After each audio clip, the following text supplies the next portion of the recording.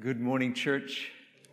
It is so good to see you, whether you are here in person, whether you are online. I want to tell you, as I do every week, that I love you and I appreciate you. I'm so looking forward to tonight's celebration this afternoon at 4 o'clock. Again, as Mark said, I hope that you will all be with us this afternoon as we celebrate what God has done, what God is doing, and what God will do with this wonderful group of His people here in this place. God is so very good to us. In fact, we decided that we were going to call this Sunday a Celebration Sunday. Instead of just Celebration Sunday or the Celebration Sunday, it is simply a Celebration Sunday because we believe that there will be many more celebrations in the months and the years ahead, that God is doing and will do some incredible things. So I hope that you will be with us this afternoon as we celebrate together and reflect on what God is doing.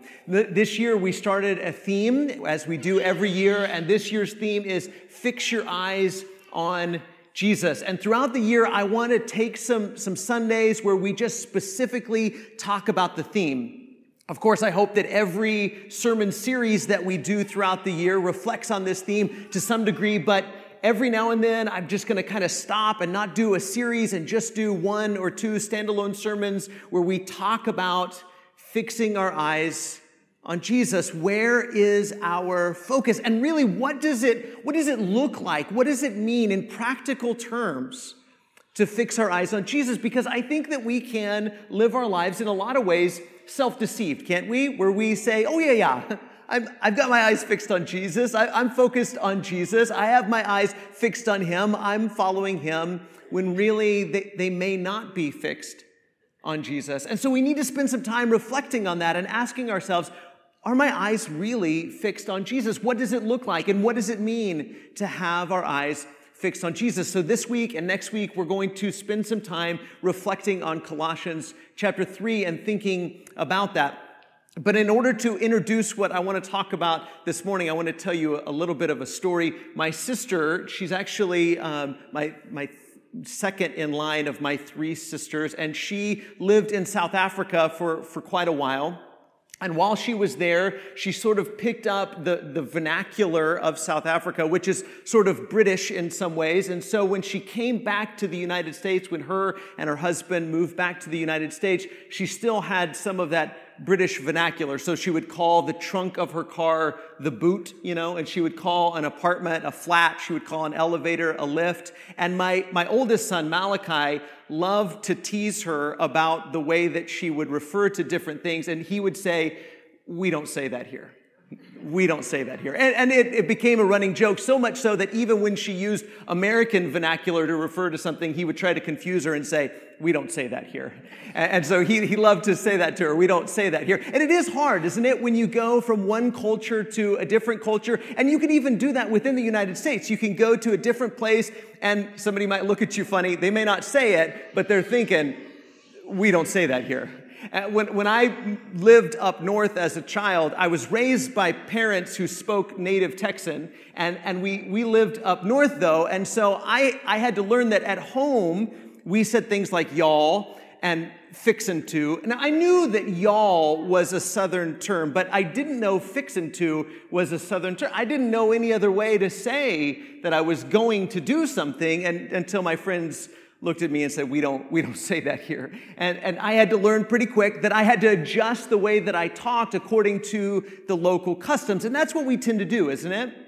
We tend to give way to local customs. We tend to give way to the way they do things in a certain area. We adapt the way that we talk. We adapt the way that we live. We adapt the way that we do things according to local customs. In fact, there's a very old saying that goes, "When in Rome, do as the Romans do," right? When in Rome, do as the Romans do, which is exactly that when you are in a certain area, you adapt the way that you're doing things to the way that they do in that local area. But I would say that the gospel pushes back against that idea, at least to some degree. And the gospel would teach us that even when you are in Rome, don't always do as the Romans do, in order to put it in heaven and earth kind of terms, that even on earth, don't always do the way that earthlings do, don't always do the way that earthly people do, even on earth, do as it is done in heaven. In fact, isn't that what Jesus taught his people to pray? To pray that God's will is done on earth as it is in heaven. And so he teaches us that we don't always adapt to the local customs. We don't always adapt to the earthly way of doing things. That our job, as soon as we become followers of Jesus, as soon as we are baptized into Christ, we become different kind of people. We become heavenly humans. And we adopt a new set of customs. And even on earth, we do as it's done in heaven. In fact, I think so often we talk too much about going to heaven when we ought to be talking about bringing heaven. We talk a lot about going to heaven when we ought to be talking about bringing heaven's kingdom here. Bringing heaven's customs here in the way that we live our lives. And everything that we say and everything that we do, we are to be bringing heaven's kingdom to the world around us. That instead of doing as they do on earth, we do as they do in heaven. Even on earth, we do as they do in heaven. So that's the big idea, but let's look at what that looks like in Colossians chapter 3. Starting in verse 1, Colossians chapter 3 and verse 1, Paul says, if then you have been raised with Christ. And I just kind of want to stop there for just a second. If then you have been raised with Christ, what does that mean?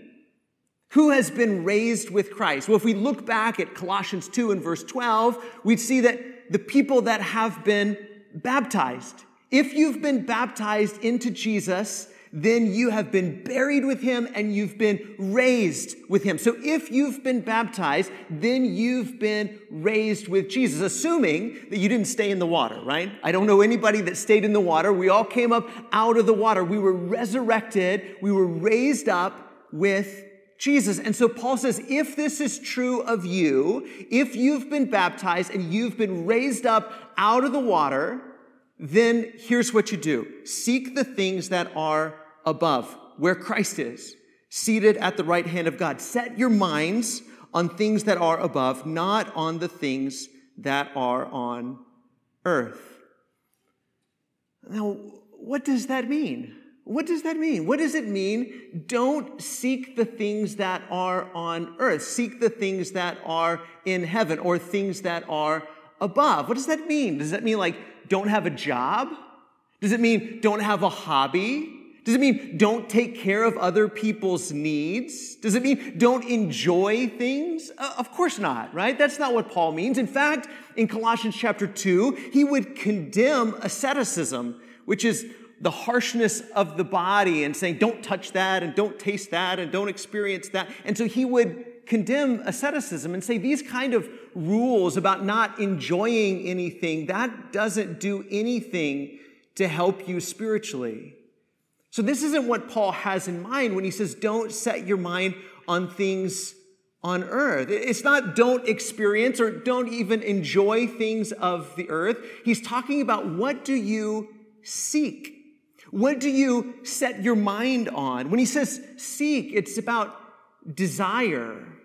It's about what are you chasing? What are you striving for? What are you aiming at? When he talks about setting your mind on something, he's talking about what is your perspective? What is your outlook? What is your point of view? I've used this metaphor before, but I like it so much I'm going to use it again. It's kind of like setting your clocks ahead. You may have done that before. I don't like to wait until after the time changes to set my clock ahead. I like to do it a little bit ahead of time, or at least begin to think as if the time has already changed. So I begin to grow accustomed or acclimated to what the time is going to be. I know the time's going to shift. I know the time is going to change. I know a change is coming. So I'm going to go ahead and set my internal clock ahead 1 hour so that I'm ready for the change.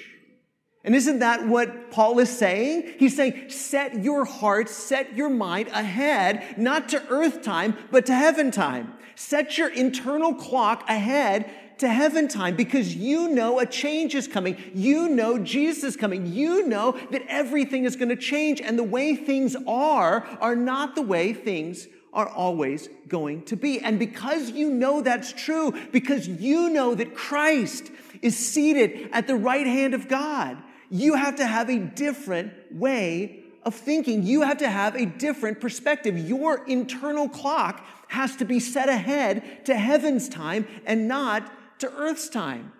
You can't believe that Jesus is now the King, the Messiah, the Christ, that he's seated at the right hand of God and think nothing's changed. Everything's the same. You can't believe that. If you believe that Jesus is seated at the right hand of God, then you need to go ahead and set your clock accordingly. Set your mind accordingly. Set your heart accordingly, because when Jesus became king, everything changed. Look at verse 3. He says, "For you have died, and your life is hidden with Christ in God. When Christ, who is your life, appears, then you also will appear with him in glory." I love the way that he's contrasting the hidden and the appears. You know, earthly people have a custom, right? We have a custom. And everybody really has a status. Everybody has a status, don't we? We all have status. We all have rank. We all have importance. But the earthly custom is to try to demonstrate and make visible what our status is with certain symbols, right? Earthly people rather, try to make visible their status. We even call them status symbols. And we have this tendency on earth, earthly people have this tendency to try to measure one another up and look at each other and say, okay, I see what they drive, I see where they live, I see what they wear, I see what they look like, I see their beauty, I see their wealth, I see their whatever, and therefore I see their life. I understand them. I know where they rank. I know their status because I can see their life. I can see their status, right? But Paul is encouraging us. Jesus is encouraging. The gospel is encouraging us. Heavenly people don't play that game. Because your life is what? Hidden with Christ in God. Your life is hidden with Christ in God. Your goals are not to make visible your life. Look at how important I am. Look at how beautiful I am. Look at how whatever I am, because your life is hidden with Christ in God. Earthly people have this custom of making their life visible, of making their status visible, of saying, this is who I am. Can't you see who I am? Can't you see how important I am? In fact, earthly people have a custom of asking, don't you know who I am? Don't you know who I am? You can't treat me like that. Don't you know who I am? But heavenly custom, the heavenly custom is to hide away our life. Because that's what heaven is. Heaven is the unseen realm. Heaven is the unseen place. And Paul says, if you belong to Jesus, if you are a follower of Jesus, if you've been raised up with Christ, then your life isn't visible yet. Your life is still hidden. Now, there will come a day where your glory is revealed. It appears, but that's only when Christ appears. When Christ appears, then your life, because Christ is your life, you will appear with him in glory. Then it will be revealed. That's who they are. That's who they are. But this whole time, their life has been hidden away with Christ in God. In fact, I would say that the most important person in the world, do you know who the most important person in the world today is? Nope. I don't either. And she's probably somebody we've never heard of, never will be written about in history books, has no status symbol, has no visible way of saying that's an important person. That person is significant. There's no way to know because whoever it is that is the most important person in the world today, their life is hidden away and is not visible yet. Do you see the contrast between the earthly way of doing things and the heavenly way of doing things? The way we used to do things and the way we're supposed to now be doing things in Christ? Is your life hidden with Christ in God? Or are we still chasing the visible life? Are we still trying to demonstrate to our neighbors and our community, look at who I am. This is who I am. See all of my stuff. See all of my beauty. See my clothes. See my car. See my whatever. And see who I am? Or are we content with our life being hidden away with Christ in God? He says, verse 5, put to death, therefore, what is earthly in you, sexual immorality, impurity, passion, evil desire, and covetousness, which is idolatry. On account of these, the wrath of God is coming. Now notice, he says, put to death, therefore, what is earthly in your neighbors. Is that what he said? Nope. Put to death, therefore, what is earthly in your community. Is that what he said? Nope. Put to death what is earthly in the world. Nope. Put to death what is earthly in you. In fact, in Greek, what he says is, put to death your earthly members. Put to death your earthly members. There is a culture war. There is a culture war between earthly customs and heavenly customs. But that culture war is raging in you. That culture war is raging in me. This is where I need to fight the battle, is in me. Because I'm still so very earthly. And I have two natures at war with one another.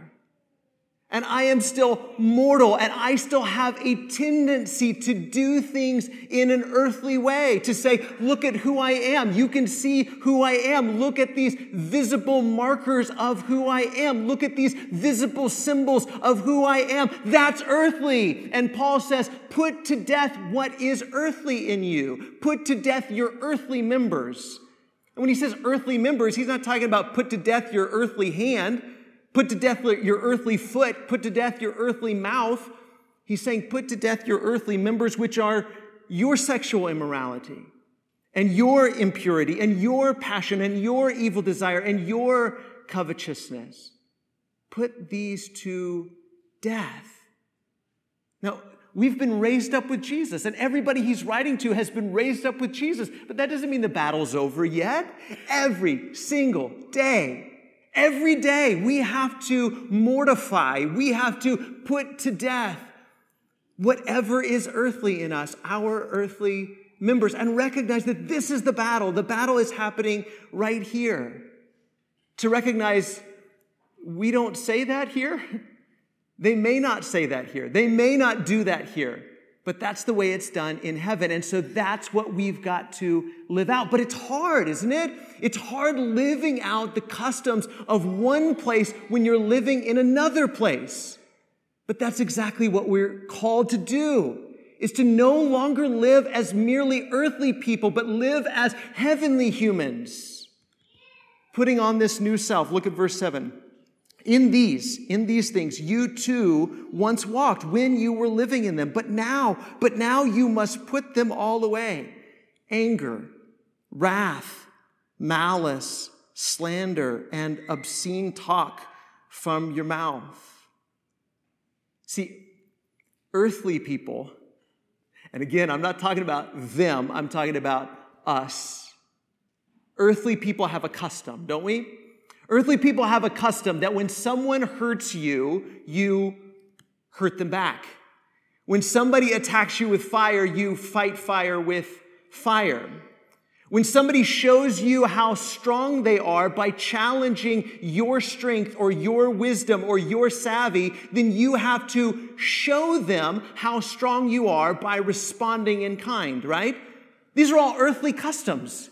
This is the way that it's done. When somebody slaps you, you slap them back because you have to show them how strong you are. You have to show them they can't treat you that way. You have to show them you're not going to take it. You have to show them you're strong enough to stand up against them. These are earthly customs. And Paul says, no, you can't live that way anymore. You've been raised up with Christ. And now you've got to set your mind on things above, not on the earthly way of doing things. Now you've got to put these things to death: anger and wrath and malice and slander and obscene talk, inappropriate talk. Earthly people have this tendency to say, if you're bad, if you're my enemy, if you've hurt me, then I'm going to talk about you as badly, as inappropriately, as angrily, as wrathfully, as maliciously as I want to, because you're a bad person. And Paul says, no, not if you're a heavenly human. That's not how you talk anymore.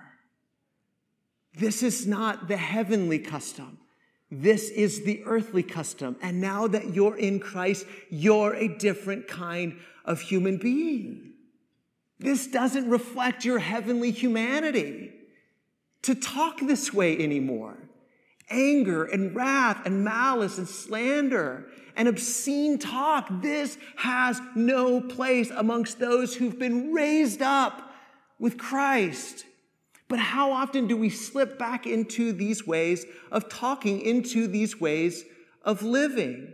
Sexual immorality, impurity, passion, evil desire, covetousness, wrath, malice, slander, obscene talk. How often do we slip back into these habits? Why? Because that's how they do it here. That's how they do it here. That's how everybody does it here. That's how life works here. And if we do it differently and we live differently and we talk differently than we did before, we might get run all over. People might look at us and say, Wes, that's ridiculous. That's not how life works here. And we say, I know, but it's how life works there. And my job and all of our job is to live out the ethics, the customs of heaven here on earth. Our job is to bring heaven's kingdom. Our job is to live out heavenly customs. We have a new set of customs. Look at verse 9. He says, do not lie to one another, seeing that you have put off the old self with its practices and have put on the new self, which is being renewed in knowledge after the image of its creator. You see, Christianity is not just a new set of rules. Christianity is not just a new set of rules. The new rules aren't that much different than the old rules. Christianity is not just a new set of rules. It's about a new self. It's not a new set of rules. It's a new self. And the word self there is actually anthropos, where we get anthropology, the study of being human. So Paul is saying, put on the new humanity. Take off the old humanity. Put on the new humanity that is being renewed in the image of its creator. It's about becoming a new kind of human. And with this new humanity comes a new set of customs, comes a new set of practices. It's about becoming someone new, becoming something new, becoming a new kind of self, a new kind of human. But it's so very difficult, isn't it? Because we still live on the earthly plane, and things still are the way they are on the earthly plane. And the way customs are on the earthly plane, no matter where you go in the world, they reflect these things, don't they? Sexual immorality and impurity and passion and evil desire and covetousness and anger and wrath and malice and slander and obscene talk. This is the earthly custom. All of these things are the earthly customs. But Paul says, but you, in Jesus, are becoming something new. And you've got to live according to the new self, the new humanity. You are becoming heavenly humans. So here's my encouragement for us this week. Here's my encouragement. Before we say anything, before we do anything, before we post anything, before we tweet anything, before we repeat anything, look to heaven. Fix your eyes on Jesus. Look above where Christ is seated at the right hand of God and ask, does this reflect my heavenly humanity? Does this reflect my heavenly humanity? If I do this, if I say this, if I post this, does this reflect my heavenly humanity or my earthly humanity? Does this reflect earthly customs or does this reflect heavenly customs? We're going to talk more about this next week, but I want us to try practicing this week. Before we say something, before we do something, before we post something, look to heaven, look at Jesus, and ask, does this reflect my heavenly humanity or my earthly humanity? Does this reflect who I'm trying to become in Christ Jesus, or does this reflect who I'm trying not to be anymore?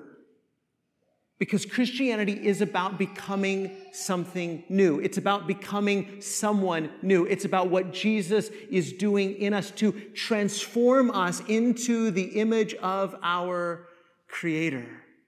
We are becoming something new. And we have the choice every day whether we will live and act and talk in a way that reflects who we were and who we're trying not to be anymore, or who we've become and who we are trying to be. We have a choice whether we will act and talk and live in such a way that reflects our earthly humanity, who we were before, or our heavenly humanity, who Jesus, who the Spirit is transforming us to be.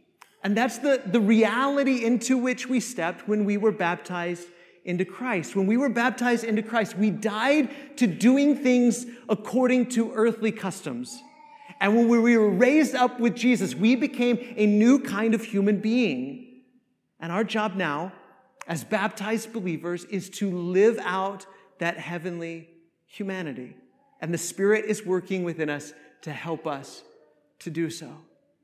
And I'm so thankful that Jesus is so very gracious, because so many things that we have said and so many things that we have done have fallen short of that goal. But that is the goal, isn't it? To fix our eyes on Jesus, to set our minds on things above and not the things of the earth, and to try to live out in everything that we say and everything that we do our heavenly humanity. So if there's somebody here this morning and you're ready to die to self, to die to the earthly way of doing things, and to be buried with Jesus, and to be raised a brand new human with a clean slate, with the Spirit of God given in you, and to be transformed into something new, and you're ready to begin that journey. Or maybe you need to recommit to that journey, or maybe you need help, or maybe you need prayers, or maybe you need encouragement. The only way we live out this new humanity is together. There's no way to live as a new kind of human in a solo sort of way. We can only do it together. So if we can help you this morning, our shepherds would love to visit with you at the information desk as together we stand and sing this final song.